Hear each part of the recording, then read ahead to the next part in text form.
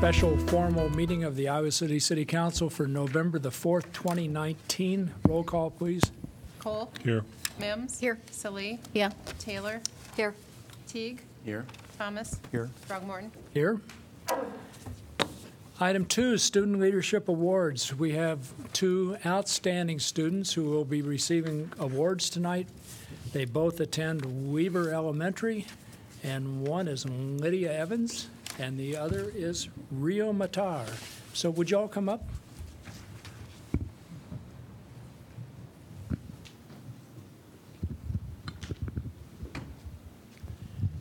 Thank you. Perfect. Thanks. Okay, what a great evening it is, and it's really a treat to be able to celebrate 2 outstanding students for doing really good work at Irving Weber School. And we talked about this beforehand, right? So I'm going to ask you, Lydia, to begin by reading your speech, and then Rio, I'm sorry, thank you. And Rio, then you'll read yours, right? Okay, good deal. So you want to begin? Sure. I'll hold it. Okay. Speak to your parents and the audience out there. Yeah, thank you.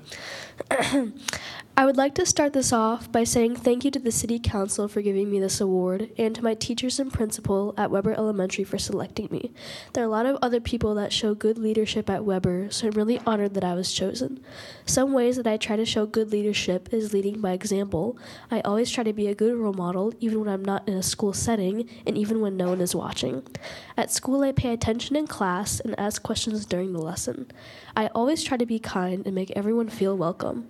I try to be friendly to new kids, and when we're doing a group project, I make sure that everyone listens to other people's ideas. Thank you.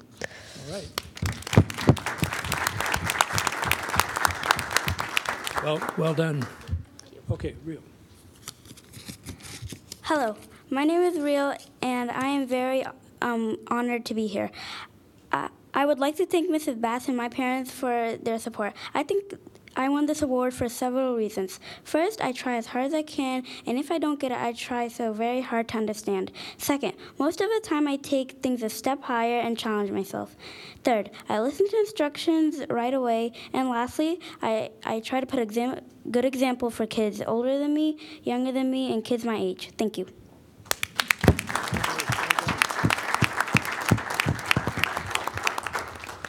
Listen to instructions. What a good idea. Okay, so like I said, I'm going to read the award for you both. So it reads the same, exactly the same for each of the awards, except for names. Yeah, okay. So Student Leadership Award. For your outstanding qualities of leadership within Weber Elementary, as well as the community, and for your sense of responsibility and helpfulness to others, we recognize Lydia Evans and Rio Matar as an outstanding student leader. Your community is proud of you. Presented by the Iowa City City Council, November 2019.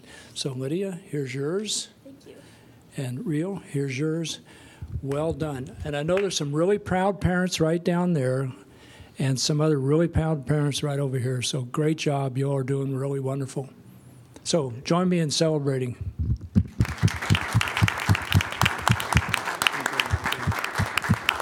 Bravo.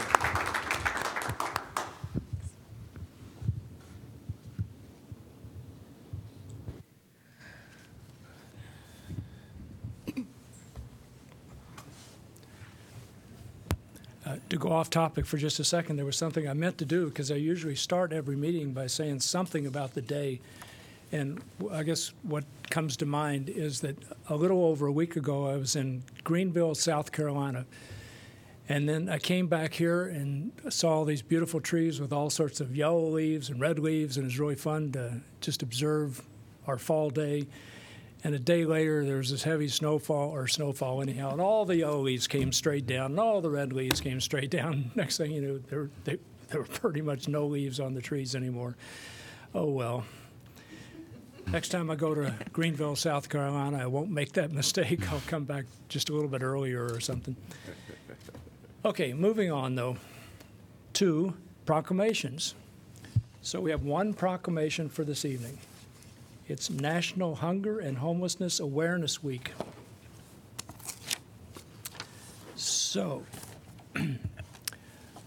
Whereas hunger and homelessness remain one of our nation's most pressing domestic issues, and whereas this proclamation is an endeavor to educate and promote awareness about issues surrounding hunger and homelessness and to inspire action and advocacy on behalf of people with food insecurities and who lack a permanent home, and whereas the plight of hunger and homelessness is an issue faced daily by hundreds of men, women, and children throughout our own community, and whereas food insecurity and hunger stem from poverty and a lack of reliable income sources,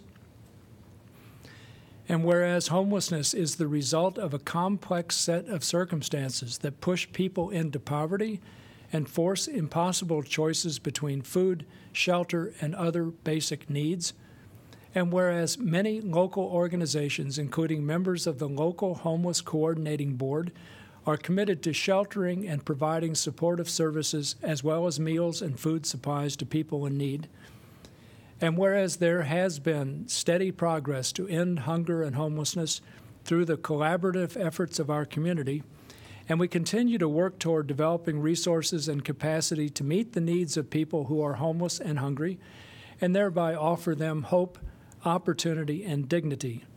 Now, therefore, I, James A. Throgmorton, Mayor of Iowa City, do hereby proclaim November the 16th through the 24th to be National Hunger and Homelessness Awareness Week in Iowa City, Iowa, and urge all citizens to join in recognizing the important roles we each can play in making a difference in the lives of men, women, and children who experience hunger and homelessness in our community. I understand that Jim Kringlin is here to accept this proclamation. Jim? Yeah, please come up.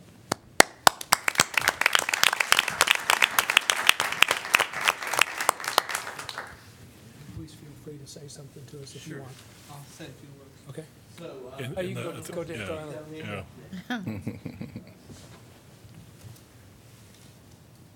Thank you, Mayor, members of the council.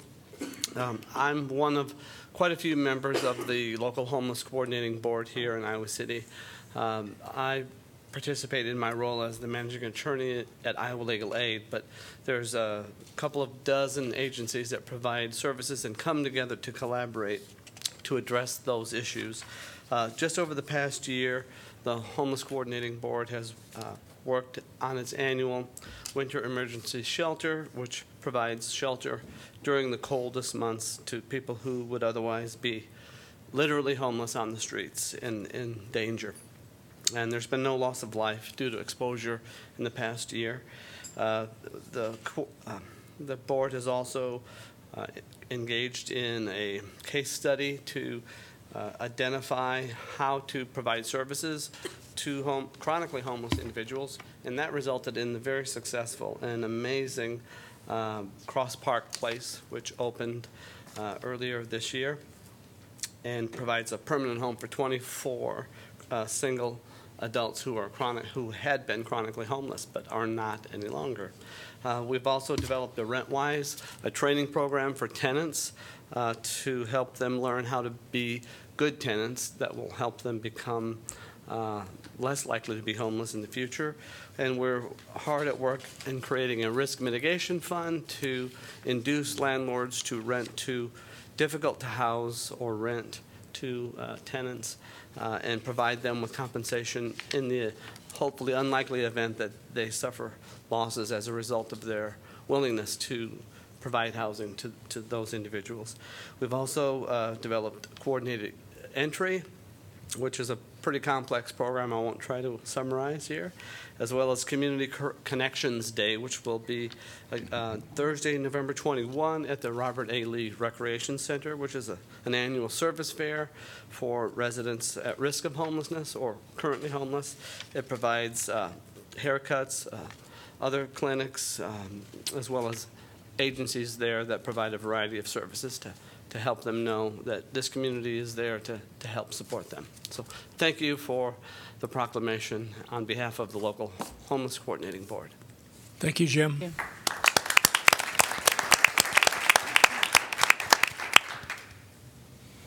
Okay, we can move on to our consent calendar, which is items 4 through 9. Could I have a motion to approve the consent calendar as amended? Move. Second. Moved by Slay, seconded by Cole. Discussion?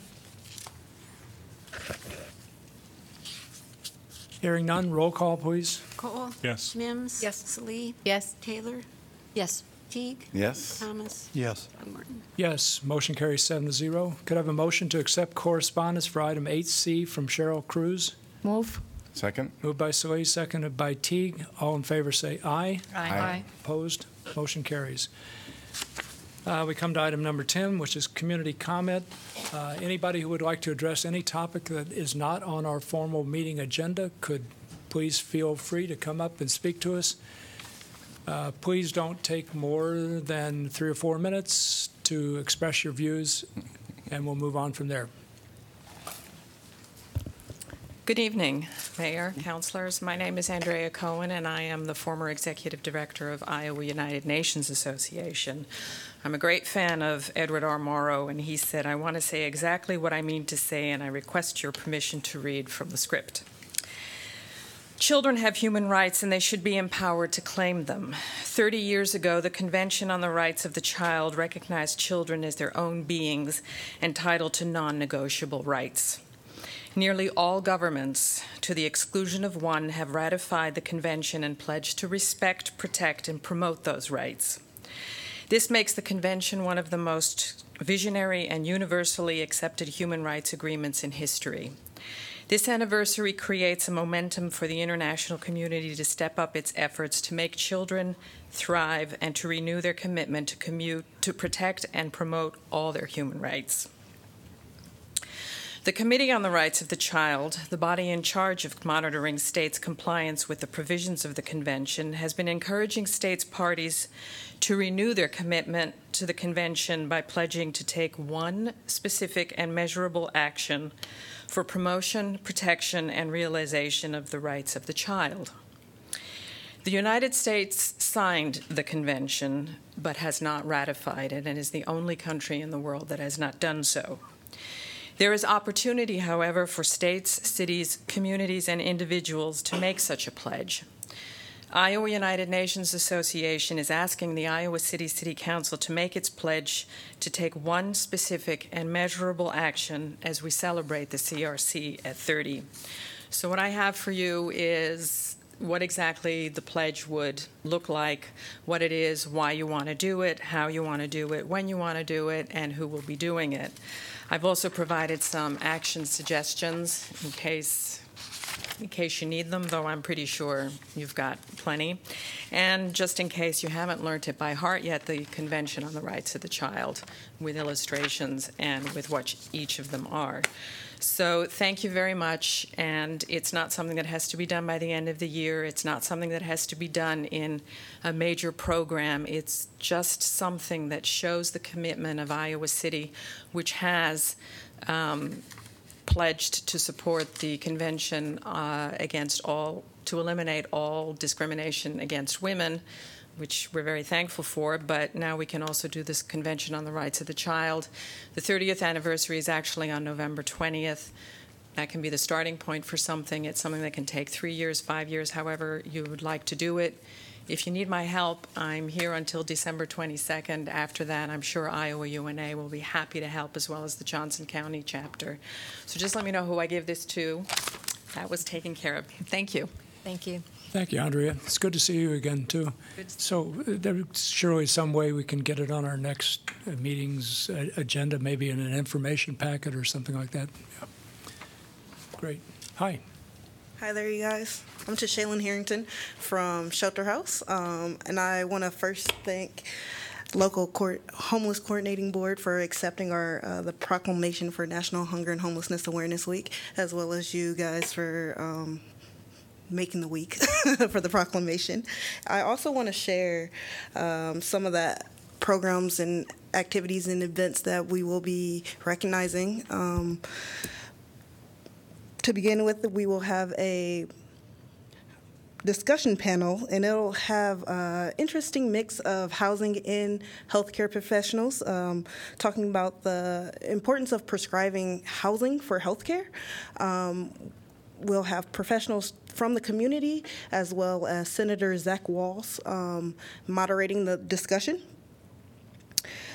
On November 21st, we will have a soup luncheon that is hosted by Gloria Day at the Congregational Church in Iowa City, and also a food drive, a sock drive, I'm sorry. And on that Friday, we will have a film screening, Lost in America, and it details the epidemic of youth experiencing homelessness, which is a pressing issue that is sometimes overlooked. We have a full week of programming, and more information can be found on our website at shelterhouseiowa.org. Thank you. Thank you, Tashonda. Hi, Jamie. Hi, my name is James McCoy, and first of all, I just wanted to thank the council for their expressed support for the Energy Innovation and Carbon Dividends Act and for the many things that are being done on a local level through the council that are all extremely important. I just want to make one technical point that maybe wasn't clear in the previous information I gave you, and that is this proclamation or resolution is a very important thing. The intent of that is to go to all of our federal legislators and just let them know that there is political will at the local level for doing something about climate change. Another very important thing, though, is to actually go to the Endorse the Bill website and sign on as an endorser. That's what puts Iowa City Council on a list of illustrious groups, including LA County and South Miami, Florida, and Anchorage, Alaska, and many in between that have endorsed the bill. And so I'm hoping that in addition to a resolution, that the council will be willing to go on this website and just basically fill out about 10 lines indicating that they support the bill. Thanks very much for your support. Thanks, Jeremy.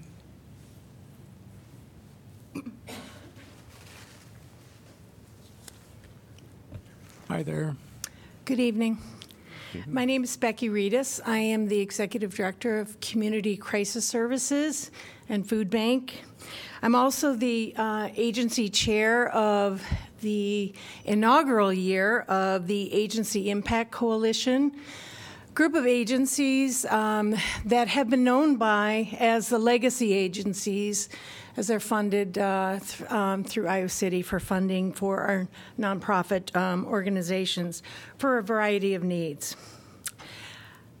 I want to address the process of funding nonprofit organizations tonight and the process of funding outside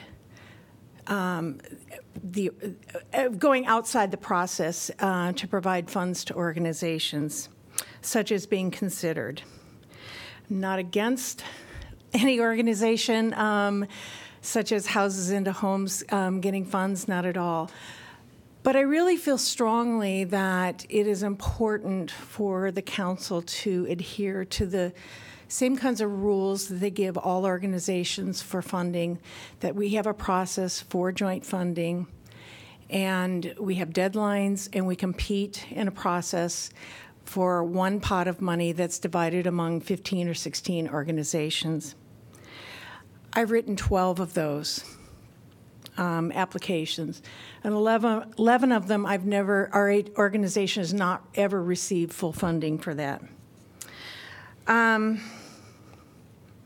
It's a process. Joint funding we're notified in the fall. We have about 6 weeks by which to write a proposal and submit it. And it's clearly been identified that if we don't meet that deadline, we're not going to be eligible to be considered for funding. I think this process, one in which we are applying for a specific amount of money, creates a competition. We all know that competition. And going around that process undermines equity for us all. Most of us know that we're not going to receive full funding in that process, that we're going to receive partial funding. And I think the transparency of the competition is undermined when an agency goes around that process. And I'm questioning, I guess, why why this process isn't, the rules, I guess, aren't for all. I know that there are agencies in the Agency Impact Coalition, of which are legacy agencies with Iowa City, who are in need of additional funding, who have never received full funding, except for last year, which was an unusual year. But going forward, we're not expecting that same level of funding. And I know that those agencies could use additional funds at the same time. So I guess that's my question, is why some agencies are required to adhere to the rules and others are not. Where that fairness and equity is coming from. All of the agencies that are asking for money have addressed serious issues in our community, whether it's housing, whether it's medical care, whether it's food, youth activities, counseling activities. I think it's important for the council to provide everyone with the same rules. Thank you. Thank you, Becky. Hi there. Hello.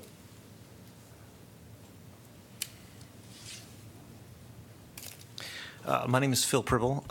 As the outgoing biosolids applicator, I wanted to afford myself the chance to thank you all for the chance to have worked for the city for many, many years.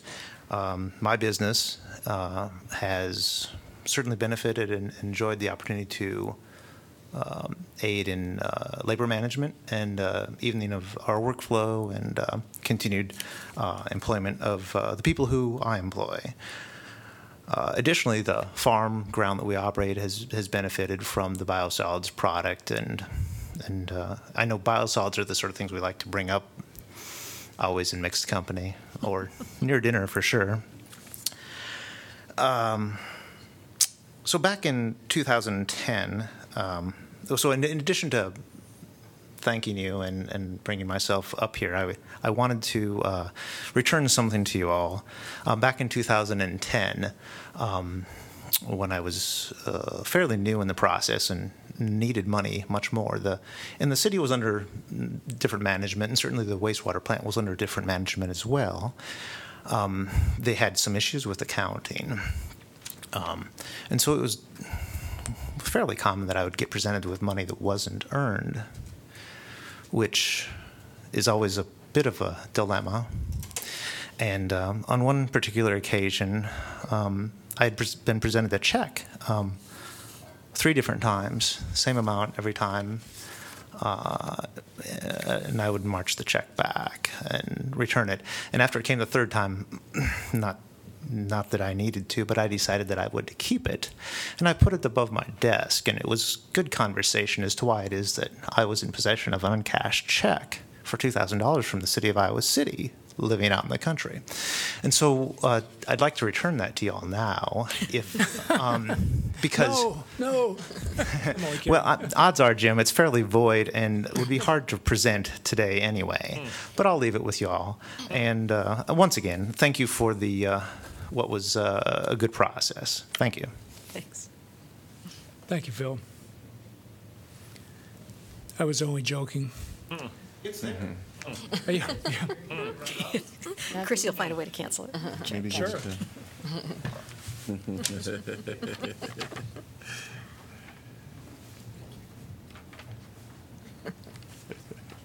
lot of money.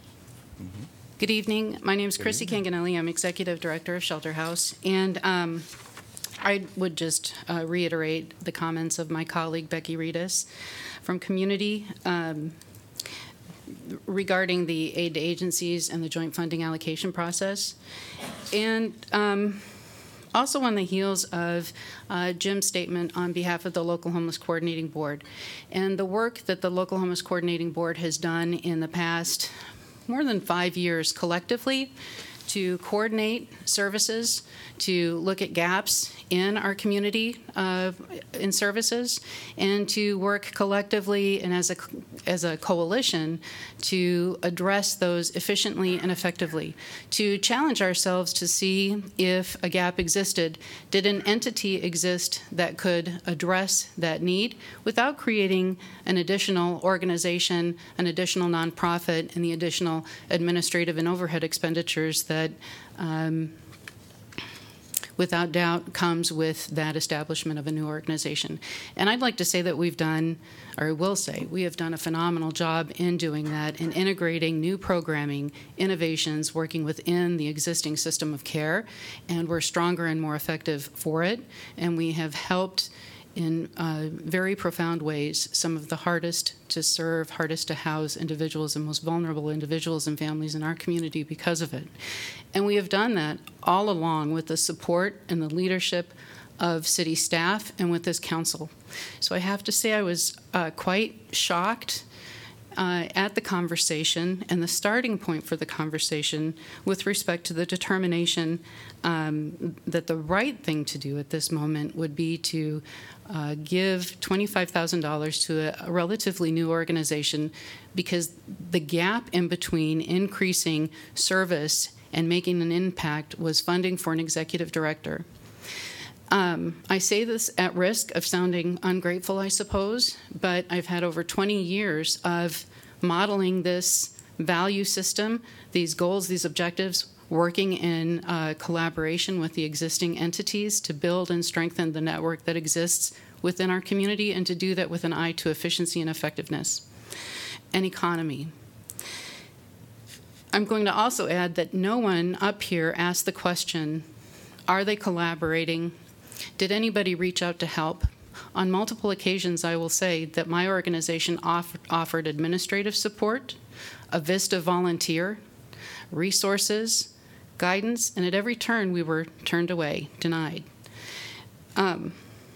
Your decision tonight and the conversation is such a slap in what I have understood to be the values and the strongholds that our community has endorsed in moving forward and developing a system of care.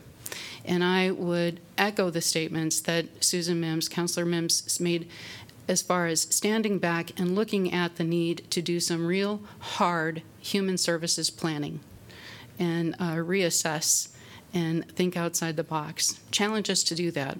We are the experts in this area, and we were not consulted as to a possible strategy to achieve, I would say, an even greater goal than what will happen from your decision tonight. Thank you. Thank you, Chrissy. Hello, my name is David Dixon, and I think you've seen me enough. You can probably guess what I'm about to talk about. Earlier tonight in the work session, you talked about speed limit on North Dubuque Street. I wanted to make a couple comments about that.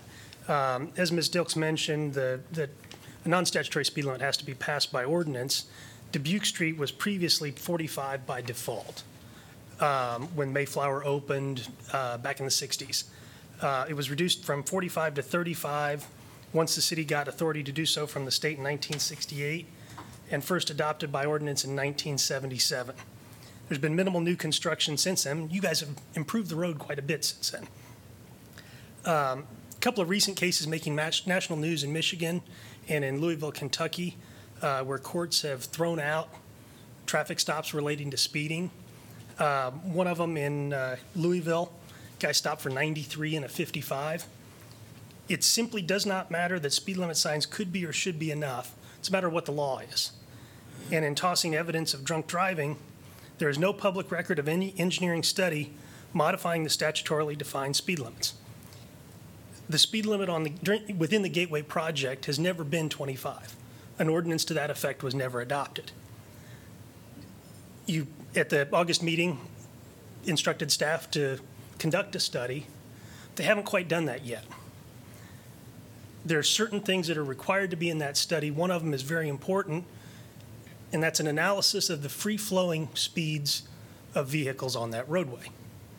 They counted all the cars. If If you drive Dubuque Street, you know that you have, Mr. Thomas rigidly at 25, and perhaps Ms. Mims trying to get by him, right behind him. I'm not accusing anybody of anything, but that's something that's required to be in there, and there's a reason for that. One of the things an engineer looks to is what percentage of traffic is free-flowing? Do we have lots of platooning? What are following distances looking like? Can we improve some of those things with a faster speed, which I think is one of your concerns? Could 35 miles an hour, in fact, be safer than 25? Could 45 be safer than 35? And that's something that we need to see in that study at a minimum. Fortunately, Mr. Ralston collected the data necessary to determine all of that. He's got the raw data. I had a conversation with him earlier today, and he's agreed to provide that to me. And I'm going to crunch this stuff in Excel and figure out what some of those parameters look like, what the 85th percentile speed of free-flowing vehicles actually looks like. It's higher than 41.5. By how much, I don't know. It could be 42, it could be 49. We do know we've had people looking at police records stop for more than 30 over on that stretch. That's 65. One of my concerns, though, is that the police enforcement that has happened, we're talking 300 citations just in that stretch out of roughly 1,000 issued in the city, citywide. 300 of those, and about 40% of them, 39 point something if I remember right, are for speeds less than 10 miles an hour over, less than 35. We're spending a lot of enforcement effort enforcing speed limits on people who are doing something that design engineers on the Gateway project have said is perfectly safe. That's something we need to think about. I've attempted for 3 months now trying to find evidence of engineering support for some of the city's other speed limits and have come up with nothing. Maybe the city's never done them. Maybe they've been lost to history. I don't know. But I want to know when the city's going to start issuing refunds to those people that should have never been cited. How many of them are struggling for furniture in their home or trying to find, trying to maintain housing? How many of them are fighting a license suspension that might result in a loss of a job? All those things. Even somebody that's cited for 45 and a 25 that would have still been speeding potentially, or somebody 65 and a 25. There's a difference in what they paid to the court and what consequences they face as a result of the errors on the part of the city in trying to enforce a speed limit it never passed. Thank you. Thank you. Anyone else? Miriam?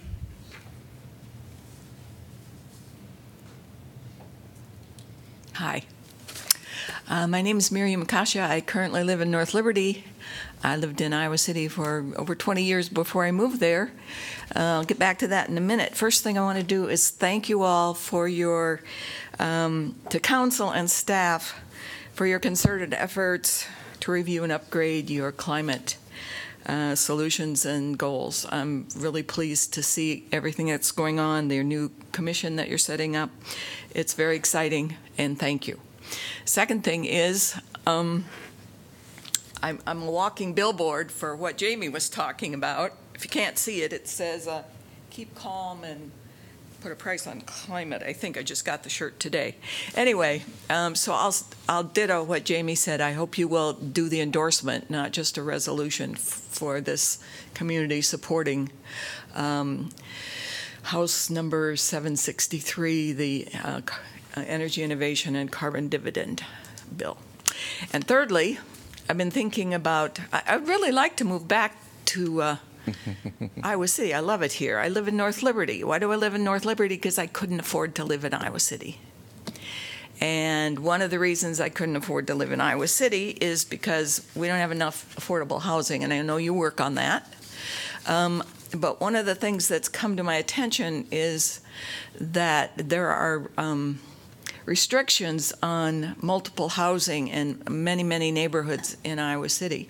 I live in a condo, a 6-unit condo. I'm on the 3rd floor. Heat rises. I practically pay no heating. You save a lot of energy when people live closer together. And since you're interested in saving energy in this community, I really encourage you to think about changing some of the zoning that permits more concentrated housing. It saves money, it provides more affordable housing, and it saves energy. So thank you for your work. That's it. Thank you, Miriam. Anyone else?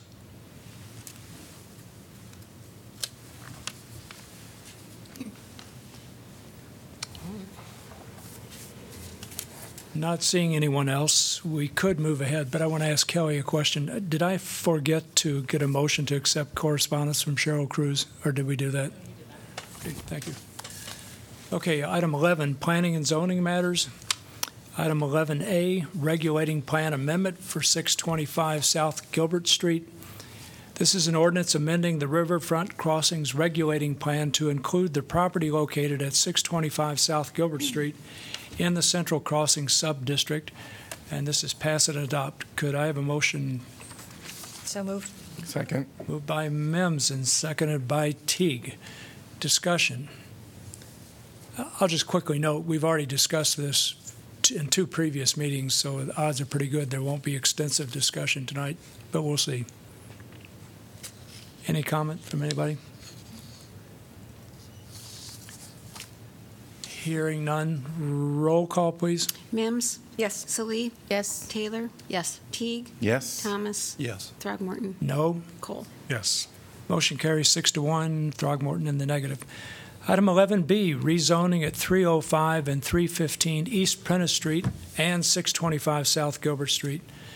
This is an ordinance conditionally rezoning approximately 1.6 acres of land located at 305 and 315 East Prentice Street and 625 South Gilbert Street from intensive commercial CI1 and community commercial CC2 to riverfront crossings, central crossings, RFC-CX. And this is second consideration, but the applicant has requested expedited action and waiving second consideration.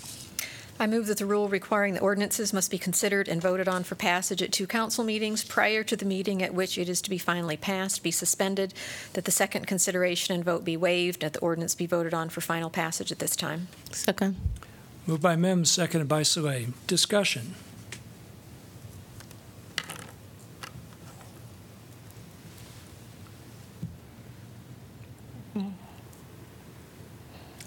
Hearing none, roll call, please. Salee? Yes. Taylor? No. Teague? Yes. Thomas? Yes. Throgmorton? Yes. Cole? Yes. Mims? Yes. Motion carries 6-1. Taylor in the negative. Could I have a motion to pass it up? Yeah. Move final adoption. Second. Moved by Mims and seconded by Thomas. Discussion. Again, we've had lengthy discussion about this topic in the past. From my point of view, the key question is not the rezoning, but the height bonuses. Which will be subsequently decided. Subsequent correct? thing. Right. One footnote to our discussion about that we had extensively the other week about the carbon emission aspect to this in terms of the height of building and optimizing, or should I say, minimizing carbon emissions. John and I have been in contact with Martha Norbeck and have had some, at least on Martha's end and John's end, of course, too, some very learned discussions on this precise topic. Martha's in the process of looking at some of the research that John has showed. I think she's going to at least give us her take, and at some point maybe the council in the future may want to look at this question more in depth, so we can, as opposed to just sort of our gut instinct, that we can get some consensus in terms of where the scientific studies are telling us. So sort of stay tuned for that. I don't think we can figure that out tonight, but I think that will be an important part of our future discussions on height. Just as a reminder, you at your previous meeting you asked the Climate Commission to review that topic, so they'll also be. There'll be some additional. Right. Okay. Any further discussion? Thank you. Hearing none, roll call, please. Taylor? Yes. Teague? Yes. Thomas? Yes. Throgmorton? Yes. Cole? Yes. Mims? Yes. Salee? Yes. Motion carries 7-0. Could I have a motion to accept correspondence from Michael Welch, Axiom Consultants, and Pat Brown? So moved. Second. Moved by Mims, seconded by Soleil. All in favor, say aye. Aye. Aye. Opposed? Motion carries. Which gets us to item 12.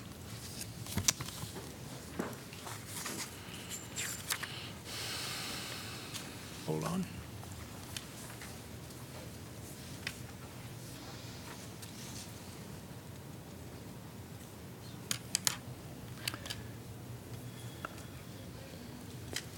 Item 12, Burlington and Madison intersection improvements. This is a resolution approving project manual and estimate of costs for the construction of the Burlington and Madison intersection improvements project. Establishing amount of bid security to accompany each bid, directing city clerk to post notice to bidders, and fixing time and place for receipt of bids. I'll open the public hearing. Oh. Presentation. Hi, Jason. Hello. Sorry, I'm having some trouble here. Sorry. I was having trouble right before you.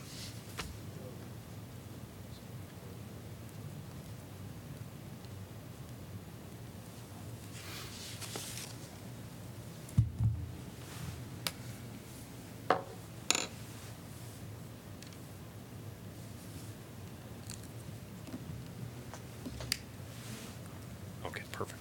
All right, Mayor Throgmorton, council members, my name is Jason Reichert. I'm a senior civil engineer in the City Engineering Division. Tonight I have a presentation for you on the Burlington and Madison Intersection Improvements Project. So this project's been around in one form or another for quite a while. Originally designed in part for the anticipation of increased pedestrian traffic to the new University Rec Center. It included landscape medians to direct pedestrians to signalized intersections to cross as opposed to deter mid-block crossing, and was designed by Anderson Bogert in 2010. The current project, we reevaluated the design and looked at the current conditions and determined that medians were no longer necessary as a form of safety improvements. The current design includes pavement widening from Madison Street to Front Street and continuous buffered bike lanes from Madison Street to Riverside Drive. The project also includes signalized intersection improvements and ADA sidewalk improvements at the Burlington-Madison intersection and some public utility improvements in the corridor as well. I didn't know how well these would show up, but this is an exhibit showing the proposed restriping of Burlington Street. This also extends up to Capitol Street, but the bike lanes do not. So it would just be from Madison to Riverside that the bike lanes would be added. The other item that I was asked to kind of touch on was the Madison Street 4-lane to 3-lane conversion was to be part of this project. But with the university's projects that are going on for the next couple of years, we decided to pull that back and wait until those are complete to complete the conversion of Madison Street and add bike lanes to that corridor. With that, that's it. Can you go back to the one, I'm trying to understand the buffered bike lanes for sure. It seems like we've got full lanes from curb to curb on the bridge, and so I'm just trying to be clear about.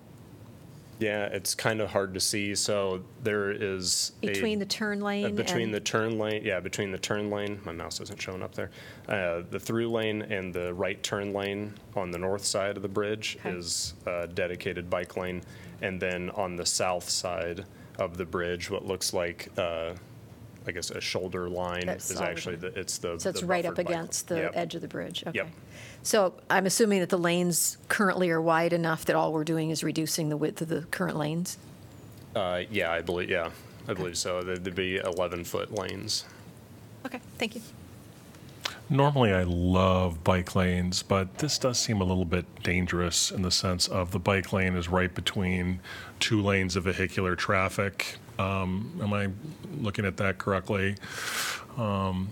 And isn't it true that these particular sidewalks are wide enough that it is okay for bikes to go on the sidewalks over the bridge, or is that not okay? I don't believe so. I believe they're 4 or 5 foot wide. Not with pedestrians. Maybe Yeah, not with some other pedestrians. ones. Okay. What happens so where the bike lane meets Riverside Drive, what happens? Well, there's the Iowa River Corridor Trail, and then future, long-term, we're working with the university to look at a kind of a Grand Avenue reconfiguration. That's a long-term project that we're currently working in the study phase on. So these improvements were identified in the Bike Master Plan as a recommended route. So because we're doing this project, that we were implementing it with that. Jason, what will protect the bicyclists? Paint. Yeah, are you like the width of the buffer, or? No, frankly, there's I'm no trying separation. to wrap my head around being a bicyclist crossing that bridge on a bike lane that is between car lanes. That's what I'm trying to wrap my head around. And so as a bicyclist, my immediate instinct is, no, I'm not going to do that. I'm going to ride on the sidewalk. That's what I'm telling myself at the moment.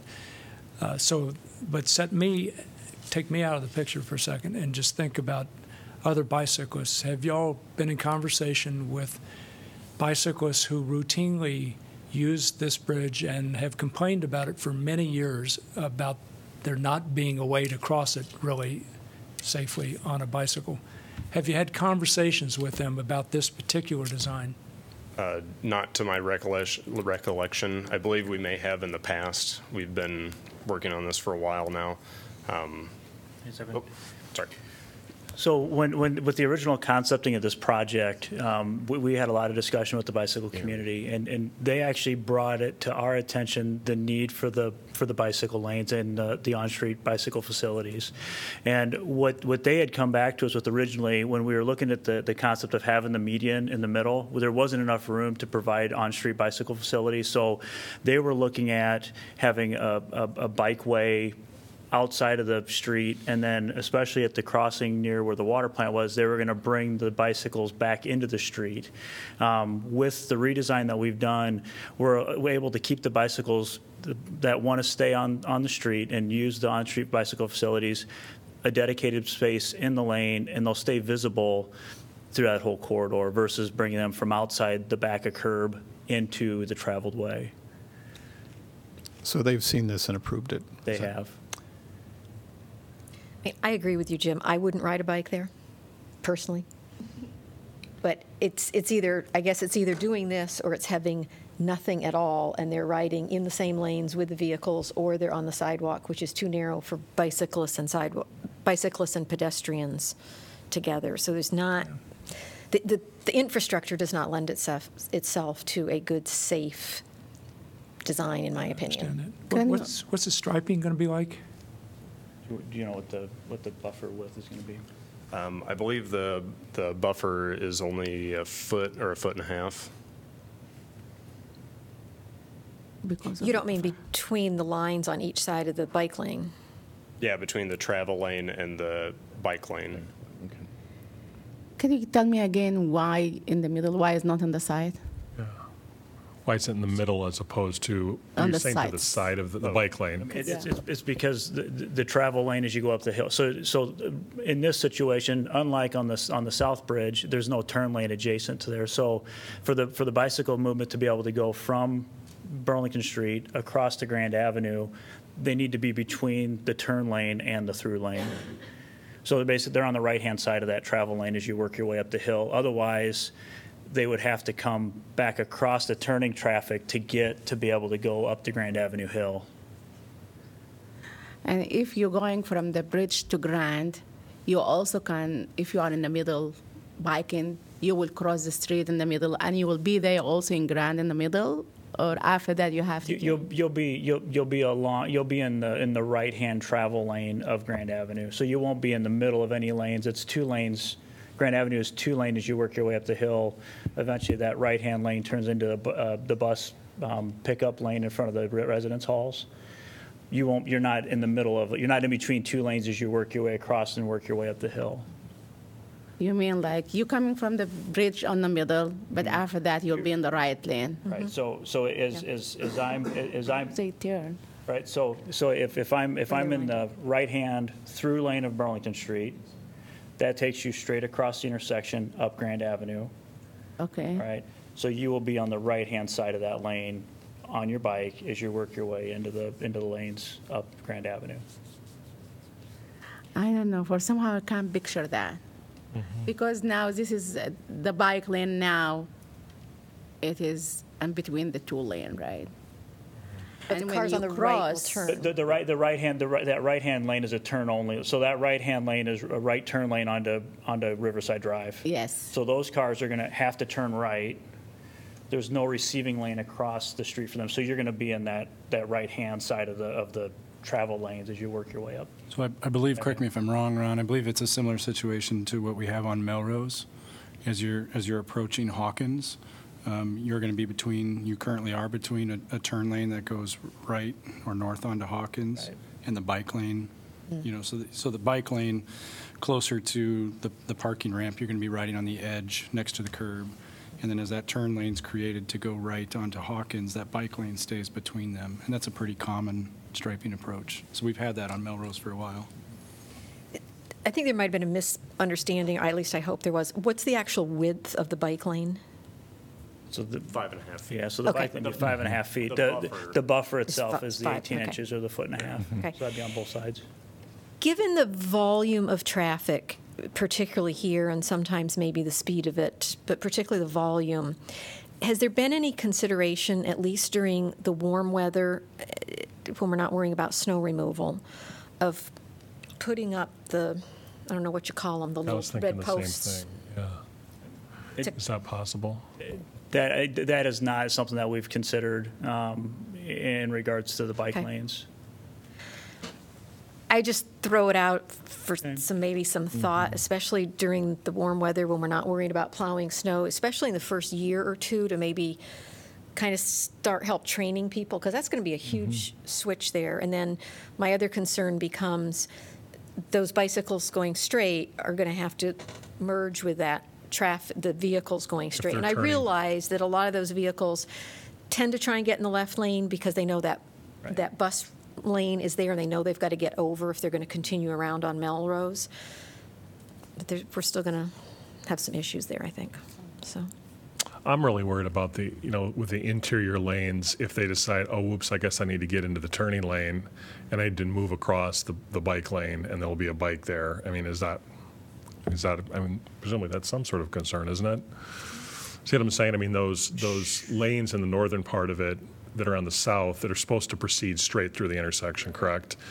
But what if they change their mind and decide they need to get into the right lane and don't see the bike in that bike lane? I'll tell you, Rockne, as Yeah. I've traveled in Yeah. other cities, this is a very, very Yeah, no, common. I've seen it too, and there's been critique of these. So Yeah, and I've seen it in the really big cities. Yeah. It's super common. I think for us here, we just haven't really had any or many like this, and that's why I just kind of throw out that idea of putting those posts in for the first year. or two. You could color the lane. That would Yeah, be another that's another thing alternative. that's done in a lot of places is coloring it. So make it stand, Okay. paint them green a lot of places. Yeah, just Green, glowing distinguish it from the I vehicle think something like that would be helpful. I feel uncomfortable, as I think I articulated already. And it's partly because I was not able to read these maps clearly enough, and I didn't realize where the bike lanes were going to be until just tonight.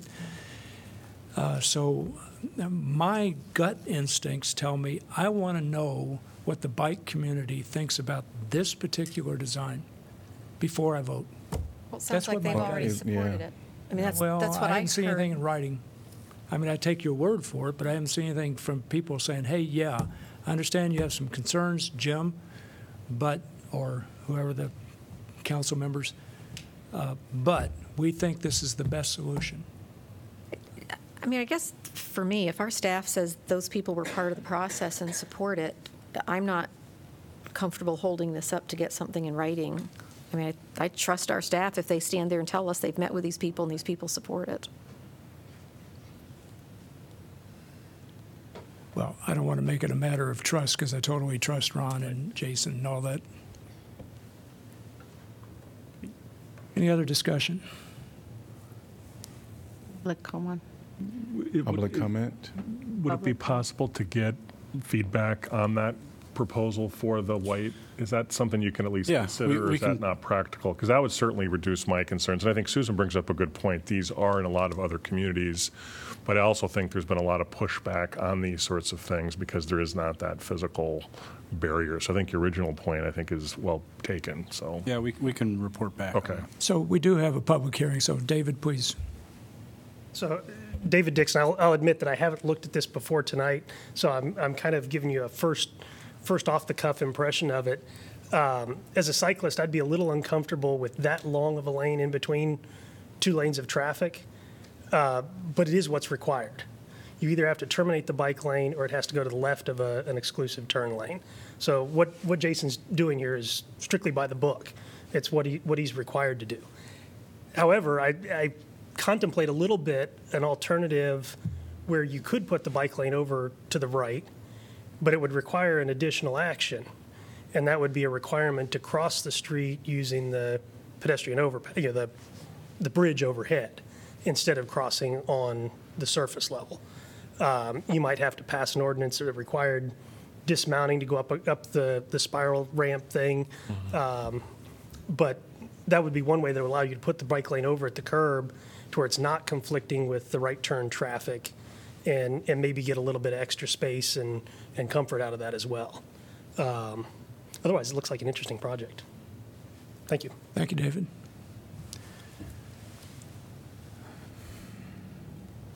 Does anybody else want to address this topic? Okay, seeing no one else, I'm going to close the public hearing. Could I have a motion to approve, please? So moved. Second. Moved by Mims and seconded by Cole. Discussion. I am going to support it. I think to Susan's point, it is progress, and it is a lane, and it has at least received feedback from some of the cyclists that routinely comment on this. And I know that the Burlington Street Bridge has been an elusive goal for a very long time, that this represents an effort by staff to try to meet this goal under a lot of constraints. So hopefully at least they can report back to us, and it may turn out that the engineering standards won't allow these nice little white barriers that go up along there. Hopefully it will be feasible in terms of the engineering studies, but I say let's move forward with it and at least make some progress on this Burlington Street Bridge issue that has come up for several years. I would agree. I would support it too, but somebody said if it's being colored, different color would be great, so people can differentiate it from or it will be clear that the bike lane, so people are not scared while they are biking there. Yeah. I'm going to support it as well. And I would agree that if we can do something just for the first year or two, just to make sure that it's identified as a bike lane for safety, that would be good. The other thing is that if this doesn't, God forbid anything horrible happens, but if it doesn't seem like in the future, we can do better, then, potentially doing a overhead bridge would be an option. But I'll support it and go from there. I'll support it, but I do think, if possible, having that conversation with the bike community would be helpful, just to get their confirmation on the details of the project, along the lines of what we were just discussing, perhaps enhancing it, distinguishing it through the use of paint, which could be issued as an addendum to the contract so that it would be part of the contract without slowing up the project. I'm supportive of it. Obviously, it's something that's been needed for some time, but I think I agree with Susan, some sort of method of identifying it clearly as the bike lanes. I think there's some very innovative ways out there that some other cities have done. I think we received some info a while back about some glow-in-the-dark lanes, which was kind of innovative. And but also in regards to paint, that wears out and has to be redone so often. So I think Susan's idea also about other types of markers would be important. Yes, okay, so I'm going to support it as well, because I don't want to make this a matter of trust with our staff. I like the way Rockne phrased his suggestion. I agree with Maz about the color coding the bike lane. I think both of those would be good moves, and then we have to pay attention to how it goes. If any bike people are watching or become aware of this topic, I'd like to get feedback from them, but full speed ahead. Great. Any further discussion? No. Hearing none, roll call, please. Taylor? Yes. Teague? Yes. Thomas? Yes. Throgmorton? Yes. Cole? Yes. Mims? Yes. Salee? Yes. Motion carries 7-0. Item 13, airport zoning. This is an ordinance amending Title 14 entitled Zoning Code, Chapter 6 entitled Airport Zoning, to update the airport zoning requirements based on the new airport layout plan, closing of the north-south runway, and changes in FAA regulations. This is second consideration, but staff has requested expedited action. I move that the rule requiring the ordinances must be considered and voted on for passage at 2 council meetings prior to the meeting at which it is to be finally passed be suspended, that the second consideration and vote be waived, and that the ordinance be voted on for final passage at this time. Second. Moved by Mims, seconded by Taylor. Discussion? Hearing none, roll call, please. Teague? Yes. Thomas? Yes. Throgmorton? Yes. Cole? Yes. Mims? Yes. Salee? Yes. Taylor? Yes. Motion carries 7-0. Move final consideration. Second. Moved by Mims, seconded by Slade. Discussion? Thanks for your patience, Mike. Hearing no further discussion, roll call, please. Thomas? Yes. Throgmorton? Yes. Cole? Yes. Mims? Yes. Salee? Yes. Taylor? Yes. Teague? Yes. Motion carries 7-0. Item 14, disorderly conduct and disorderly house. This is an ordinance amending Title 8 entitled Police Regulations, Chapter 5 entitled Miscellaneous Offenses, to amend the ordinance so that it complies with a recent federal court decision. This is second consideration, but again, staff has requested expedited action.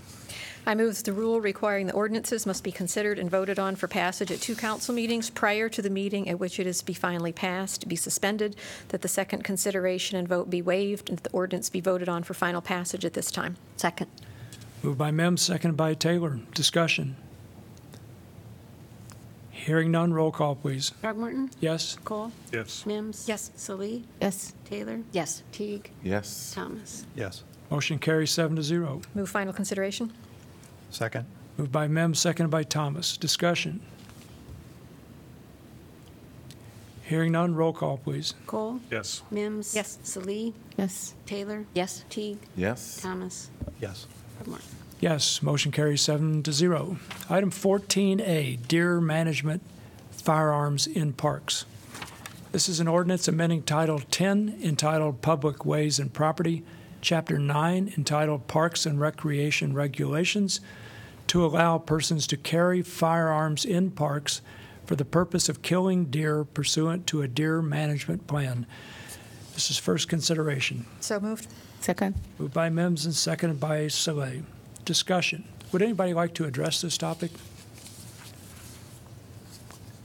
Seeing no one, council discussion. I'll express a concern just to get it out on the table. There's going to have to be ample public notice because people walking through Hickory Hill Park don't want guns fired in their direction. And so I'm very clear that city staff is fully aware of that and will do everything they can to make sure that people are adequately informed. And there are nearby houses as well, so a lot depends on where the guns are aimed and whether they're misaimed. So I think attention needs to be paid to that as well. And I'm sure staff has thought about that as well.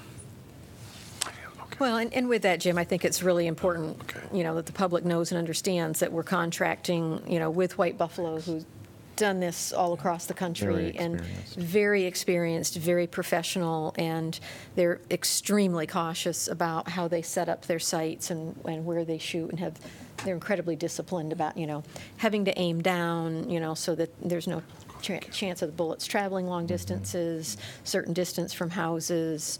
So, I mean, I agree with that those are important issues, but I have extreme confidence that in the history and performance of White Buffalo, that those should really be non-issues. I think a key difference, unless I'm mistaken about this, is that they have not done this kind of hunt inside Hickory Hill Park before.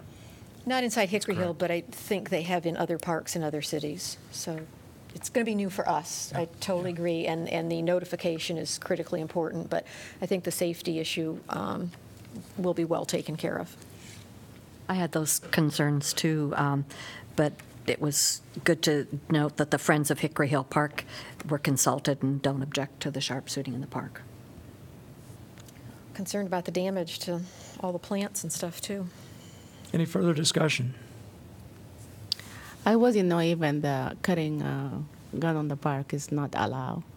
And my question will be like, how do they know if it's like there is not even somebody searching people there? And usually people will cut, maybe people are cutting and we don't know. This is first time I know that it's against the law to carry. I didn't have one anyway, but I'm not sure. and even I think how we don't know. How do you know if people they are not having it or not? We know if somebody uses it or somehow gets searched or. Yeah, because park is just open for everyone, and this is interesting. I'm confident that there are some safety measures that are being placed to, that White Buffalo, they've done this before in a lot of cities. So I don't know all the details, but, and I feel confident that they are aware of those hazards, and will do stuff to White Buffalo, who's doing the sharpshooting. Any further discussion? It's for regular people, right, to be. I'm not hearing any. Roll call, please. Cole? Yes. Mims? Yes. Salee? Salee? Oz? Yes or no? Yeah. Yes. Baylor? Yes. Teague? Yes. Thomas? Yes. Throgmorton? Yes. Motion carries 7-0. Item 15, Public Arts Strategic Plan Adoption.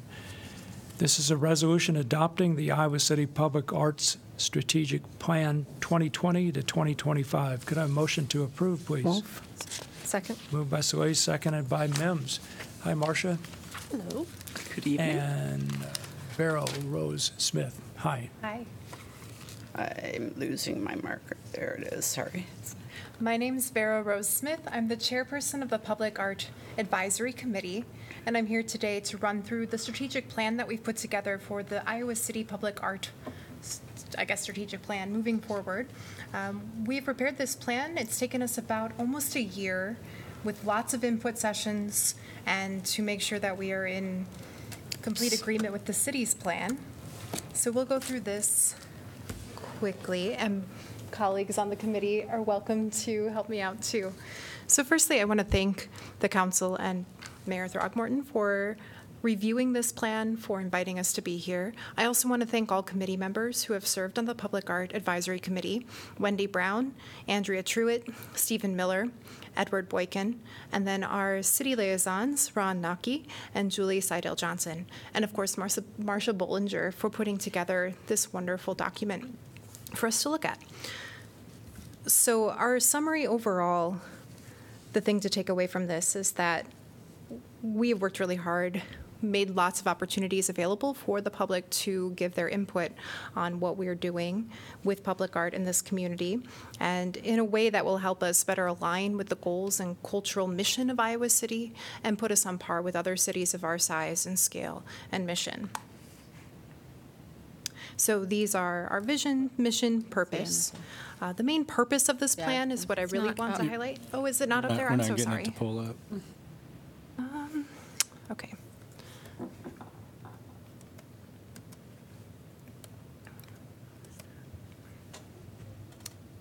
Let's try. There we go. are. Great. All right. Here we go. So vision, mission, purpose. I'm going to just highlight the purpose for you this evening. This was created to outline a 5-year plan to create a more sustainable and diverse public art program designed to meet the interests and the needs of our growing community and to secure the funding necessary to support it.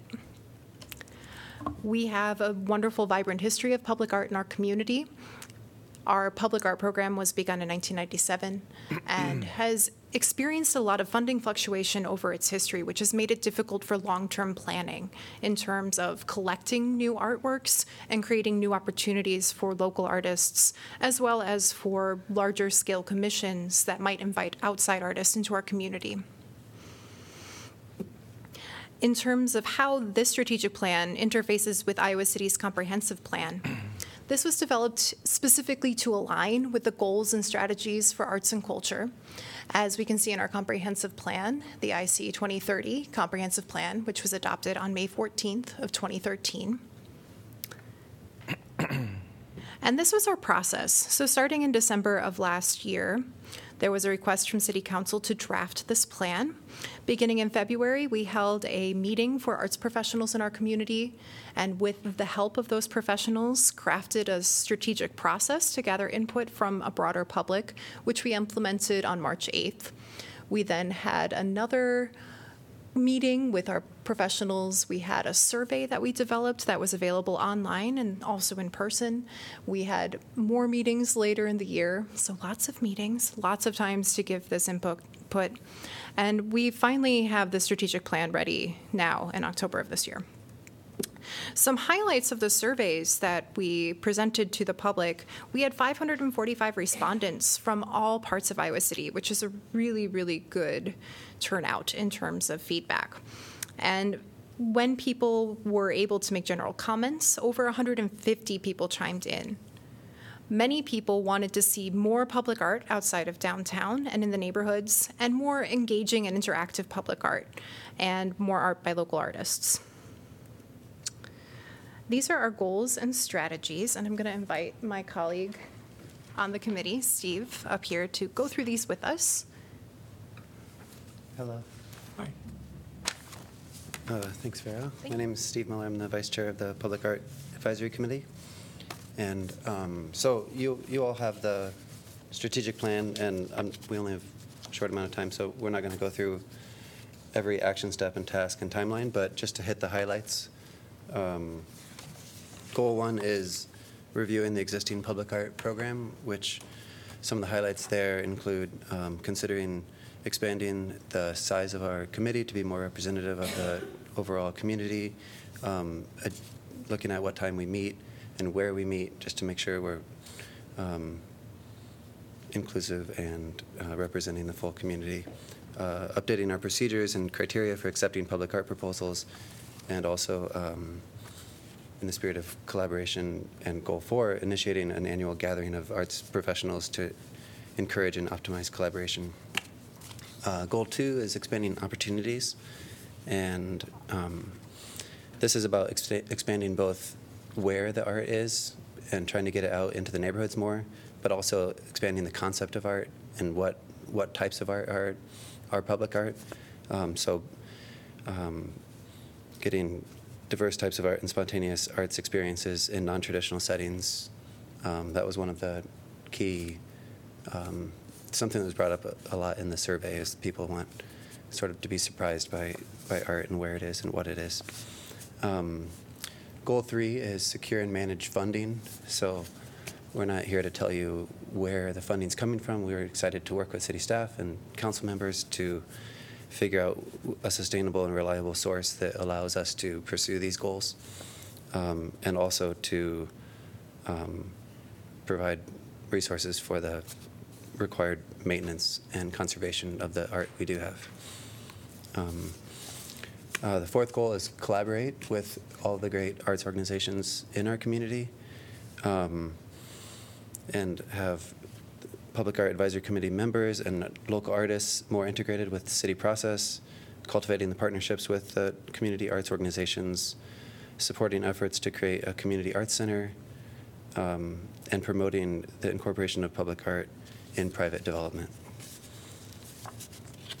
And Goal 5 is building awareness and promoting understanding about public art and the benefits of arts in general, and specifically about increasing our committee's interaction with city council and staff to keep everyone updated, providing an annual report, and public awareness. So how do I switch it here? So in summary, public art is one of the things that makes Iowa City lovable, makes it memorable, and we feel like this plan has public support and is in line with the strategic plan, and we ask that you adopt it. Thank you. Thank you, Steve. Thank you, Vera Rose. Would anybody else like to, well, I guess you're right there, so maybe we should see if anybody has questions for you. So anybody want to ask questions? I guess it's beautiful and good. Yeah, good job. Would anybody else like to comment on the proposed public arts plan?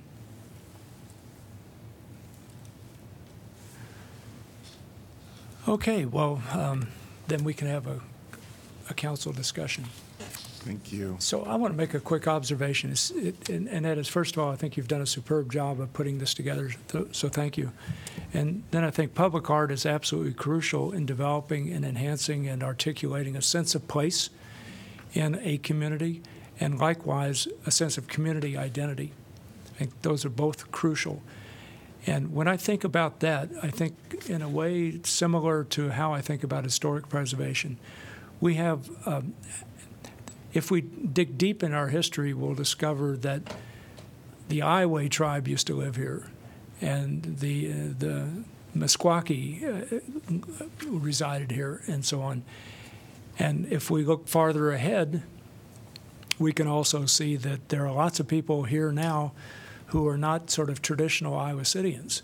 So it seems to me, in a manner similar to historic preservation, we needed to expand our horizons and find some way to connect our public art to the people who used to live here for thousands of years and the current residents who are different from the longtime current residents of this place and who are at the same time helping to shape the future unfolding of our public art and our history. So I would hope that, and I think you all have this sense embedded in your own thinking, but I would hope you would do what you can to reach out to members of the Iowa tribe and the Meskwaki, but also to members of our newer communities in Iowa City to make sure that they are somehow involved in developing some of the newest art that comes to public art that comes into our community. Mayor Jim, may I speak to that quickly? Sure. Sure. So part of that, as it's embedded in the strategic plan, comes down to the accessibility of our committee and who can serve on our committee. And so some of the things that we'll be looking at are our bylaws, the types of timing constraints when we meet. Currently, we meet at 3:30 on a Thursday afternoon. This time is not terribly accessible for many people in our community. I am fortunate that I am an arts professional and my boss sees the value of me serving on this committee, but not everyone can do that. And so that is one of the things that we will be working through at the committee level, is thinking about ways, first and foremost, of opening up service on this community to others who might not have the ability to do so right now. And the second way that we hope to do that is by increasing this budget, we will have more resources to move outside of the downtown. We have a wonderful partnership with the Iowa City Downtown District, which is its own nonprofit boosterism entity that is separate from the city. And the Downtown District has a fantastic public art director of their own who now serves at 20 hours a week professionally. We do not have somebody in that capacity at the city to run this program. We have Marcia, who is incredible, but this is not the main part of her job. And so part of securing funding, not only for creating new opportunities for local artists, for calls to artists, but also for administrative staff to make sure that this program can be vibrant and can invest the type of time necessary in forging connections with all parts of our community, is a crucial stage in the strategic plan for us. Thanks. One of your goals, I guess, if I'm not mistaken, you said you would like to expand your commissions, or? Yes.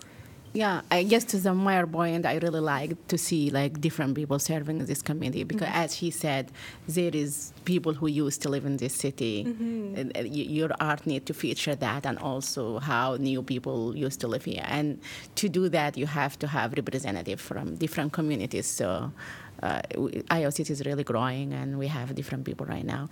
I really like that you want to do this. This is really great. Thanks. Any further discussion? Oh, I just want to commend you for the strategic plan. I think it's great, and it has so much detail and lots of ideas and the action items. One of the things that struck me was, one, the pictures, just some beautiful photography of various things around the community. But if there's one thing I had to pick out, it's the public art map. Because I think there are an awful lot of items on that map that people have no idea are in this community or where they are. And what's interesting is sometimes people talk so much about how we overemphasize downtown, and you look at this map and there are so many things outside of the downtown, but you have to almost go looking for them. I mean, if you don't know they're there and you don't happen to live in that neighborhood or happen to drive down that particular street, you have no idea they're there. So if the public were to look at this for no other reason than to see that public art map, I think it's a great resource for people to see that and say, hey, I'm going to go out and look at some of these because they're great pieces that we have in the community. So thank you. Absolutely. Thank you. And we have hopes as part of Goal 5 of the strategic plan to better digitize that art map, maybe integrate it with existing mapping technologies. There are ways to pinpoint historic sites or sites of cultural significance within Google Maps, for example. So existing mapping technologies that are free, open, accessible to the public. So if we have more administrative support to do these things, we can expand how this map is able to be accessed, and that's super exciting. Thank you.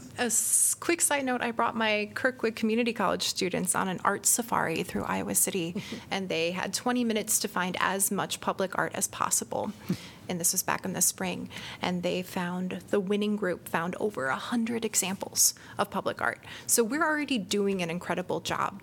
But this strategic plan is really focused on how we can do that better, how we can serve more people and be more inclusive in our efforts. Very good. Yeah, and to expand the public art, like outside the Iowa City downtown and this area, I guess connected with neighborhood association also would be great. So you can do things on neighborhoods. Yes, that's wonderful. One thing I'm interested in exploring is the idea of public art in natural areas too. That contrast that could be set up between, I'm familiar with Hickory Hill Park, but, having artwork in Hickory Hill Park, of course, it would have to be appropriate for that setting. But I think incorporating that would then draw people into natural areas that may not, normally think of them as being a destination for them. But ways we can use public art to activate places that can use the activation would be Absolutely. My mother-in-law lives in Los Angeles, so not really a comparable city, but the Descanso Gardens, which are a public green space outside of Los Angeles, has a fantastic temporary installation every winter that is light-based, and they contract with light artists, and it's amazing because it allows this landscape to be open at night and experienced in a totally different way. It doesn't detract from the normal flow of their visitorship, and in fact increases that. So we could think about many different applications of public art that is more ephemeral, that has a low environmental impact, that activates these public spaces. And I'll also quickly highlight one of the grants that we administered this past year through our Public Art Matching Grant Fund was to a project called RAMP, which activated a city parking ramp as a music festival site. This happened on June 9th of this year. The ramp remained open to vehicular traffic. The musicians were located down in the snow pit of the ramp, which is only useful to the ramp during cold months. So those types of site interventions are something that the committee currently is really excited about exploring further. Interesting. You mentioned Hickory Hill Park.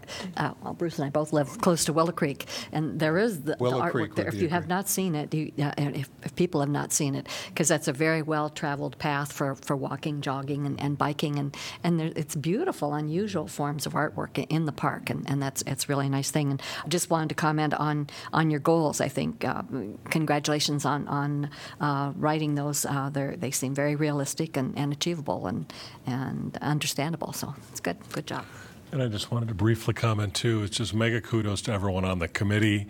You know, the funding is really going up. It seems like the artwork and everything is going in the right direction. And it's really exciting to see what you guys have in store. I think you've done a terrific job. I also do want to give a shout out to Thomas Egren as well. He's done a really great job as well, in addition to all the wonderful committee members, because I know it takes an incredible amount of time to make it happen. So I'm really, I can't wait to see which concerts you have in store. Thank you. Yeah. Any further discussion? Hearing none. Thank you. Thank you. Thank you, Marcia. No further discussion. Roll call, please. Mims? Yes. Salee? Yes. Taylor? Yes. Teague? Yes. Thomas? Yes. Throgmorton? Yes? Cole? Yes. Motion carries 7-0. Item 16, council appointments. Applicants must reside in Iowa City and be 18 years of age unless specific qualifications are stated. 16A, Human Rights Commission. We have one vacancy to fill an unexpired term upon appointment.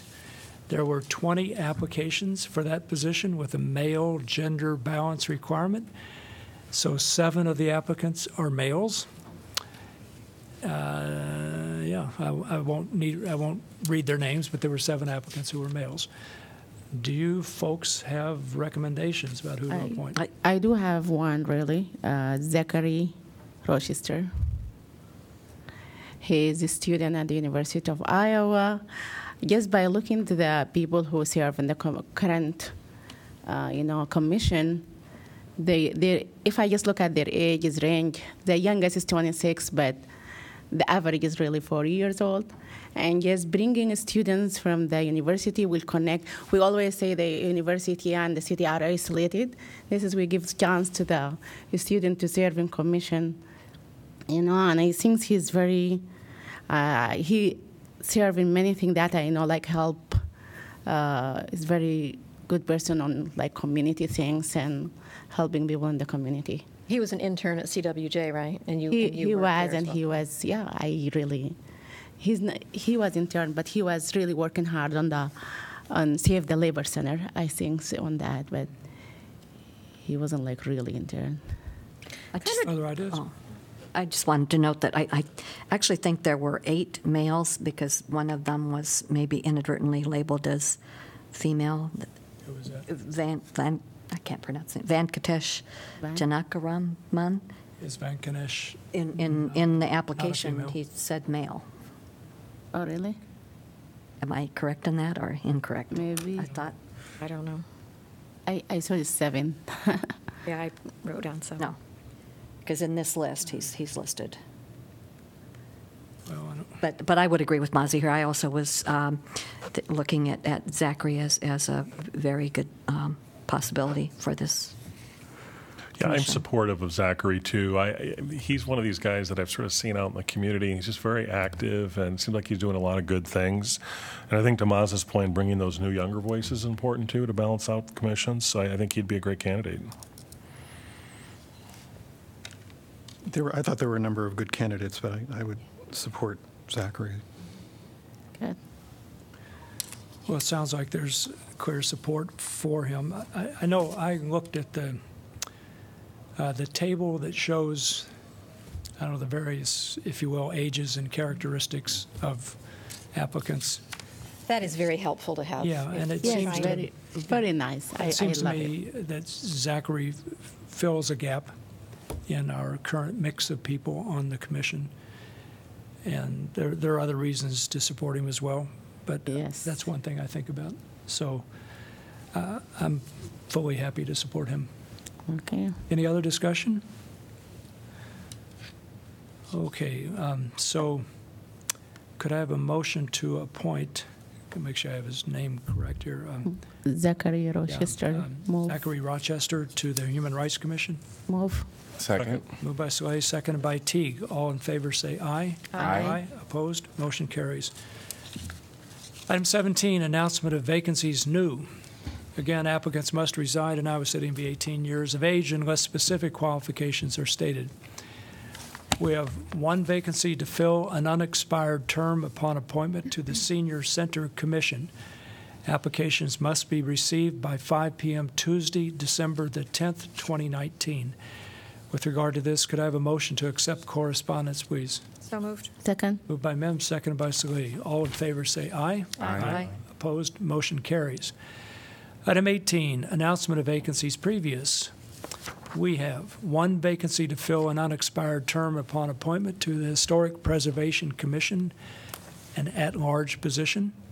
Applications for that position must be received by 5 p.m. Tuesday, November the 26th, 2019.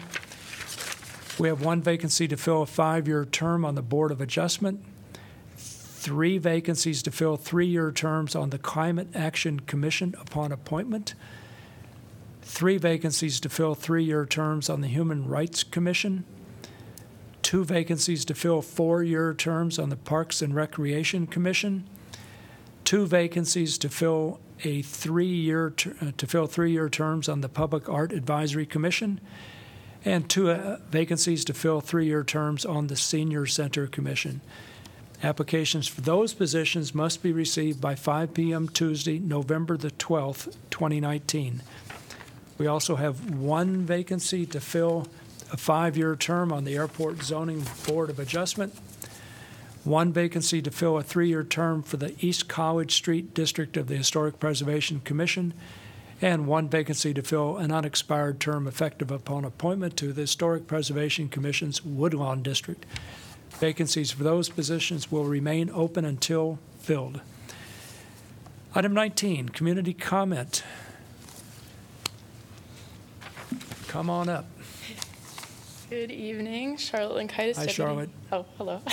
Deputy City Liaison, University of Iowa Student Government. I've got a couple exciting updates for you all. So this past Friday, we had a visit from Regent Barker. He received a tour of campus, which was facilitated by several members of the student government. And yeah, I was there for part of the tour, and I thought it was very successful. He was very receptive to everything that we were talking about. And we are also in the midst of the National First Generation College Celebration, which is from November 3rd to the 8th. And yeah, yesterday on November 3rd, UISG hosted the I'm the First Gen Summit with the aim to identify and connect First Gen students with resources that can support their student success during their time at Iowa. And the celebration is continuing with various events throughout the week. And then the upcoming transit study forums are being promoted through UISG on social media, and they're also being promoted through Canvas. So hopefully we'll get a lot of good student feedback from those forums. And then I emailed you all very late last night about ideas for agenda items for the planned joint meeting with UISG, GPSG, and City Council for spring 2020. And so I just kind of, I guess, wanted to, put that in your minds. And Austin and I will be creating and sending out a survey to UISG and GPSG members to collect some of student ideas about what they want to talk about. So I don't know if you guys have any ideas right off the bat, or I was going to send you the results from the survey once I receive that, and so then you can kind of gauge kind of what students are interested in and maybe give additional ideas. But okay, yes, wonderful. Sounds good. Okay. Thank you, Charlotte. Yep. Anyone else? No. Oh, could I have a motion to accept correspondence from Charlotte? So move. Second. Moved by Teague, seconded by Soleil. All in favor say aye. Aye. Aye. Opposed? Motion carries. Item 20, City Council information. Could we start with Bruce and move to the right? Yes, so we did the homecoming parade this year, the University of Iowa homecoming parade on the 18th of October, and that was a blast. So thanks to the mayor for suggesting that. It was great to be out there with staff. We also had a vehicle of the cities. There was an electric vehicle, and so we were passing out some candy as well as some climate action pamphlets, just educating the public on some of the goals that we're going to be doing here in the future. So that was super fun. I had a blast, so yeah. Me too. The next night, on the 19th, our mayor was recognized at the Refugee and Immigrant Recognition Dinner. The event really, just looking at the refugee and the immigrant, all that they're doing here in our community, it was amazing. It was a great time of celebration, but we also had the honor, and I was able to be present with the mayor along with some more counselors to say thanks for all that you've done. And so this has been just a great time of celebration for many people. But again, I wanted to just give a shout out to our mayor. This is, today when I came in, I realized that he has 4 more meetings before he's done here. And so I'm going to give kudos to the mayor. So thanks for all that you do for Iowa City. And Human Rights Awards that happened on the 23rd of October, and there were 5, I believe, individuals that were celebrated, all well-deserving. It was a great time of just honoring some pillars within our community that really do serve other people in human right needs. So kudos to all of those that received that on that morning. It was fabulous. Other than that, I have no other updates. I did have one meeting that I went to today, and that was a child care meeting because we had the Child Care Summit, and so those are happening, different committees throughout the community, and so I'm looking forward to seeing what is derived as for more child care solutions within our community. Sure. Yes. I guess Bruce said everything that. Oh, sorry. Yeah, we're same thing like Bruce. We attend the homecoming parade. It was really nice. I enjoyed it. And also the refugees dinner, very nice. But he forgot to say that I attend the grand opening for Multi-Generation Center. It was really nice place to go, and it is a very big one. I guess it will solve a lot of, kind of problems that we have for elderly daycares. And I like the concept that we have multi-age people will be there, which is great. Congratulations. Thank you. And after that, I couldn't attend the human rights dinner, but I traveled to Sudan and I attended my brother's wedding on the 1st. I just came today at 7 o'clock at Chicago, 11 in Cedar Rapids, and now I'm here. I even didn't go home yet. But that's all I have. Wow, that's 7 hours there, 7 hours back, no problem. Yeah, exactly. Ditto and ditto, but I do want to add a little bit with regards to the Human Rights Breakfast. I think it should be videotaped on Channel 4. Jeff, are those usually not shown or not? I thought we did videotape those, but I could double check. Okay, because I hope you can, because you out there, if you get the chance to watch these speeches were so good. Oh, really? Normally with speeches, especially maybe if it's me, they go on and on a little bit. But each one of these recipients basically gave like a 3 to 4 minute speech, and almost none of them went over. And almost every single one of them had a very impactful, dynamic presentation that was, inspirational and full of details. Like each one, I wish I would have had like a little notebook to write down some phrases. So it was that good. And so if you get the chance, normally you don't watch those on video, but you should, because it was that terrific. The refugee dinner, I just continue to be inspired by our refugee community. There was more music, there was more dance. There were even some city councilors that were dancing. It was so much fun. And I'm hoping at some point in the future, gave me the germ of an idea that wouldn't it be awesome to have sort of a refugee music festival? So something to think about. So hopefully that will occur in the future. And this past weekend, I was biking along City Park, and I went under the Park Road Bridge, and I discovered for the first time that underpass under the Park Road Bridge is now done. And that is so cool. So normally you go across the road, and it's a little bit dangerous, and we're biking with, my daughter and a good friend of hers. But it was really wonderful to see that done. So if you're a biker or you're a walker, check that out and sort of see that progress that's been made on that bridge. But other than that, that's pretty much it. A lot of good things happening. Yeah, we went to a lot of events together, it seemed, Yes. over the last few weeks, and they were all wonderful. Had a quorum. No policy was discussed, though.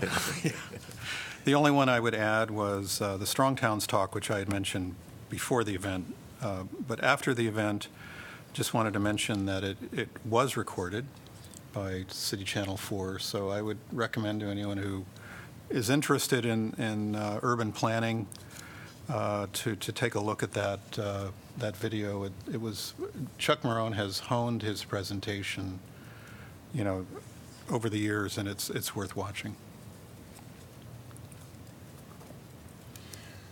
Well, for those things that I did with the rest of you, which was some of them and not some, but I won't bother to repeat, went to a couple really good events in Witching Hour this weekend. On Friday night at the Englert, From Impossible to Inevitable, How Climate Action is Mainstreamed Globally. It was a really, really interesting presentation by Marcelo Mena from Chile. And he was one of the top members of the Chilean government and working directly with their prime minister or president, I forget her title.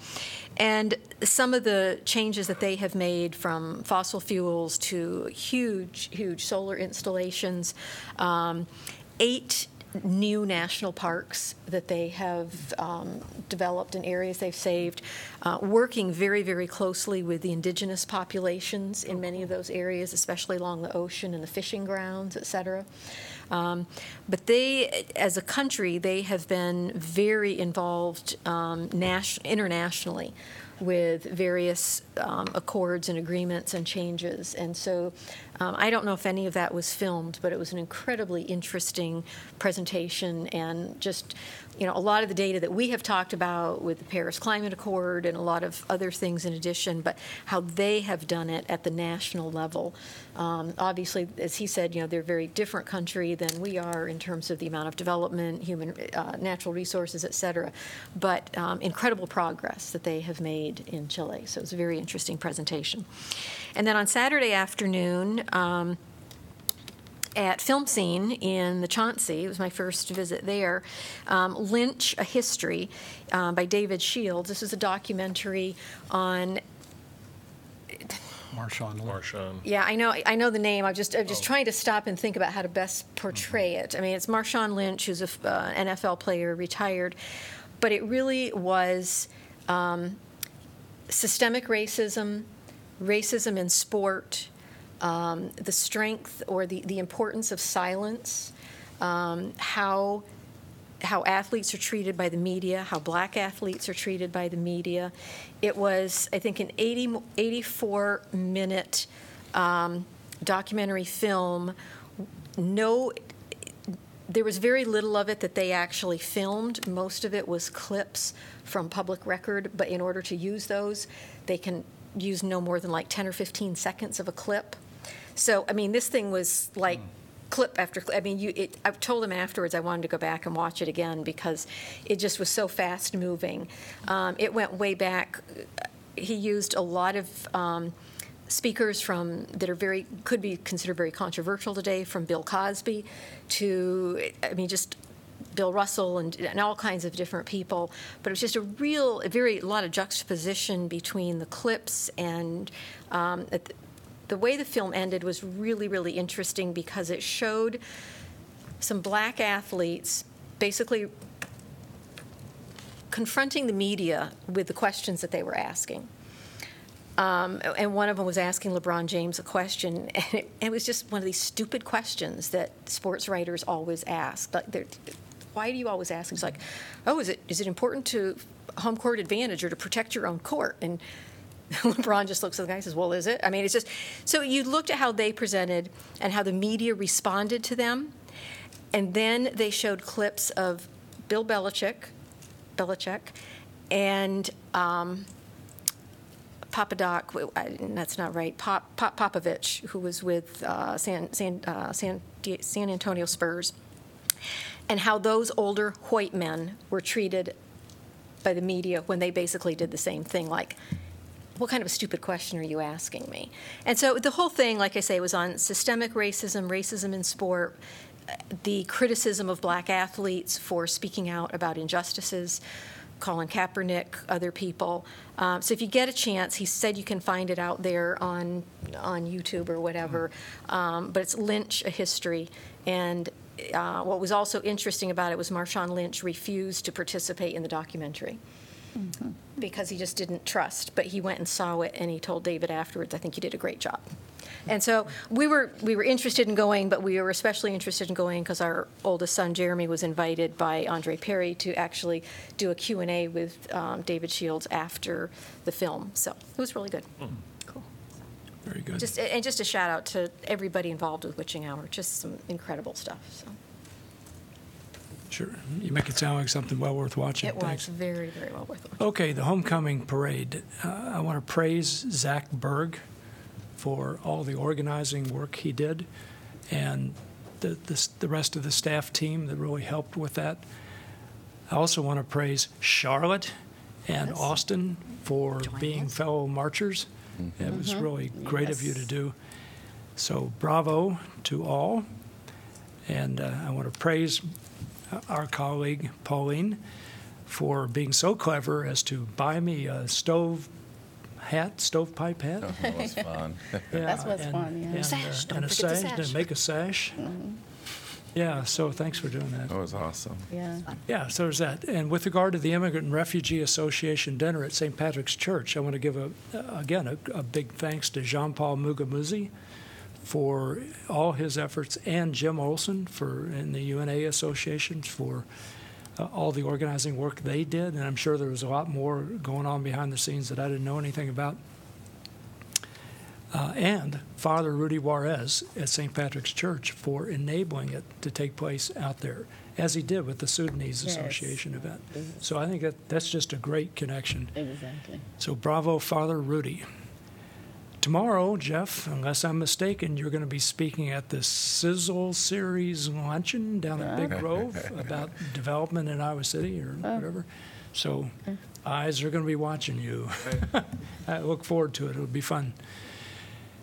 And let's see, on the 15th, I'm going to be interviewed on KICI Radio, which is a low-power radio station that's fairly new, about our climate action efforts.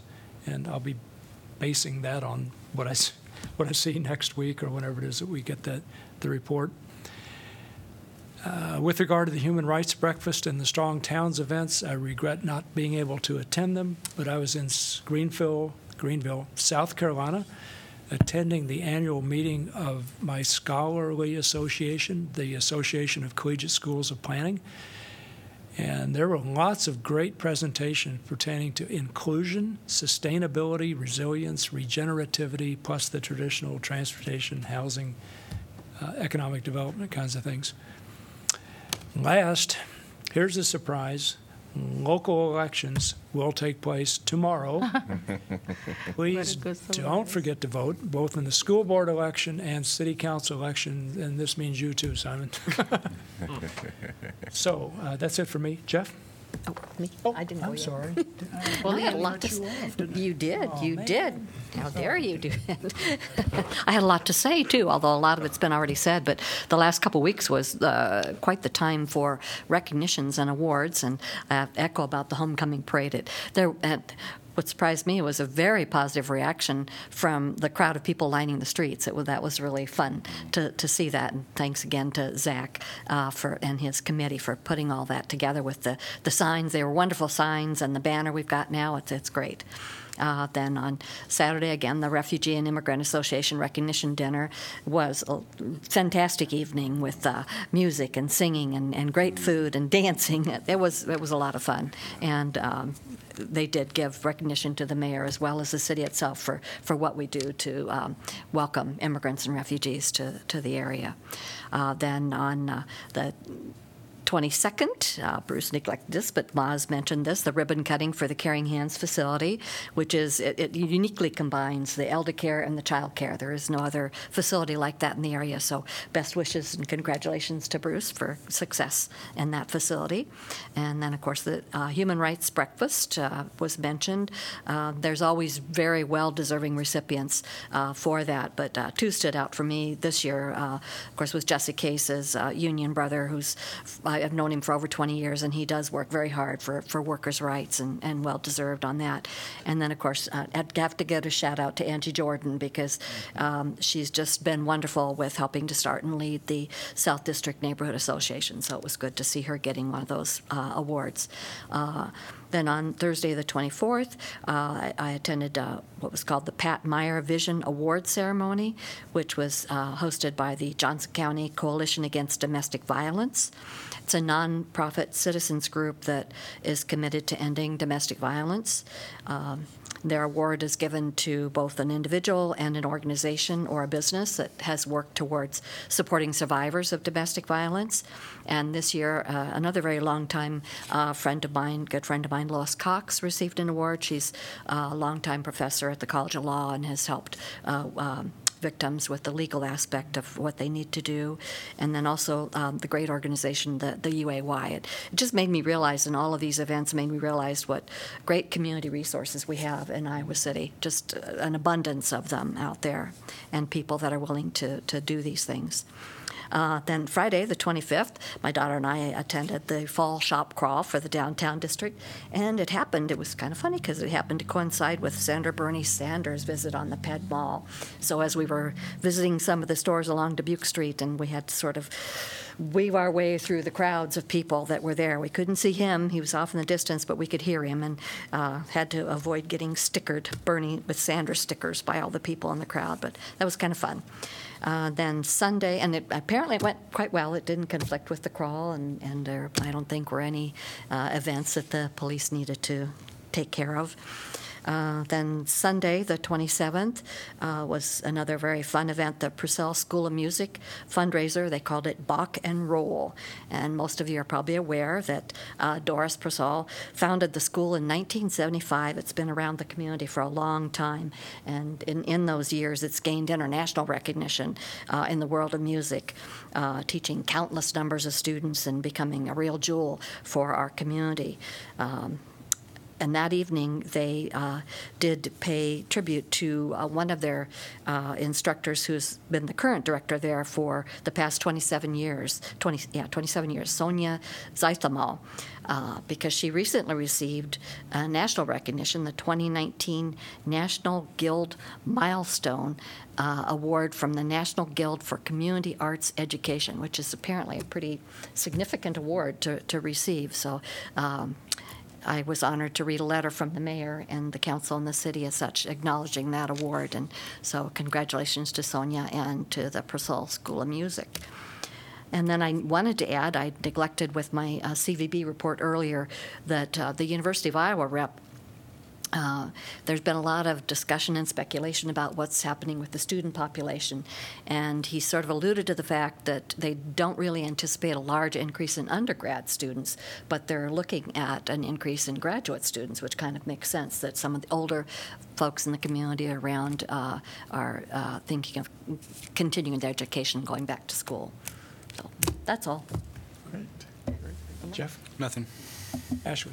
I'll offer a quick census update. The Federal Bureau has expanded eligible applicants for working as a census taker or as census staff. They initially had required someone to be a U.S. citizen, and they have expanded that to non-citizens with a special focus upon people who specialize in languages or are fluent in languages other than English. So they're working on updating the website to allow people to apply, and we have I think on a regular basis, early Sunday afternoons, there's someone at our Iowa City Public Library that is helping people apply on the computer.